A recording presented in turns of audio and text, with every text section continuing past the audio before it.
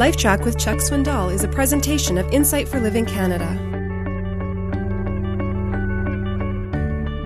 Years ago, I was invited to participate in a little television question-answer interview type thing, and I said I would do it. And when I got there, one of the people that was a part of the little group that was to be televised was late. His plane was late. He happened to be the president of a little Bible college in another part of the country, and the host of the program said, "Would you two guys mind meeting his plane? Because I got to go to the television studio and get this all set up." And we said, "No, that's fine.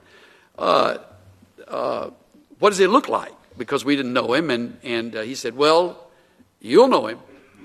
And I thought, oh boy. So we got to the airport, and the plane began to unload, and we were trying to see who looked the part. And toward the end of the group, there's a guy that had a real firm hat on down deep, and the tie was really tight, and kind of had a real severe look, and I thought maybe that's him. I don't know why, but I just thought he looks like he's living with a lot, and so I walked over to him and I said, "Are you I don't know what name to call him because I'm not going to call his name, but are you Dr. Jones?" But I really said, "Are you Frank Jones?" "Dr. Jones?" "Oh, yes." "Are you Dr. Jones?" "Yes." He said, "Well, how would you know? What does the president look like?" I thought, a jerk. That's what you look like. I remember he dropped his bags down and wanted us to carry his bags and all of that. And all the way through, it was just, dealing with somebody like that. And it's so easy. That night, we were all staying at the same hotel, and somebody ordered him a beer and pretzels at 2 o'clock in the morning. I don't know who did that, but really made him mad. Anyway,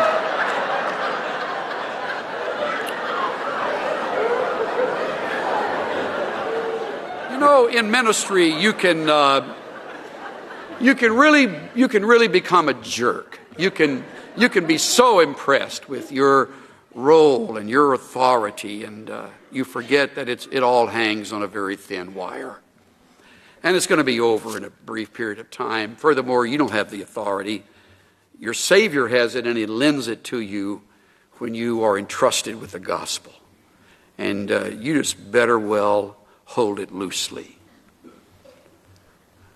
Not a glory hog. Don't hang around preachers that are glory hogs. Don't give them your money. Don't placate them. Just leave. Just stay away from them. In his book, Money, Sex, and Power, Richard Foster writes, "Power can be an extremely destructive thing in any context, but in the service of religion, it is downright diabolical." Religious power can destroy in a way that no other power can. Power corrupts. Absolute power corrupts absolutely. This is especially true in religion.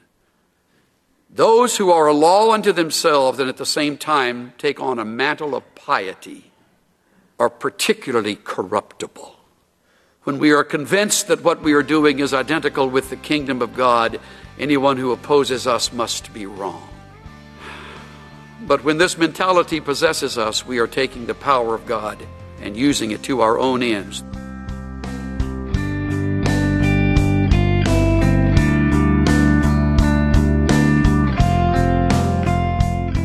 It's easy to be impressed with ourselves, isn't it?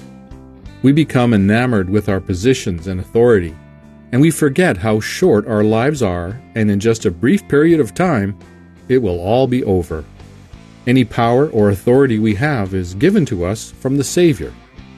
Everything we have is on loan from Him. This is Steve Johnson of Insight for Living Canada.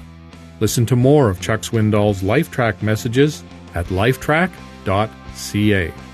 LifeTrac, where life and truth meet.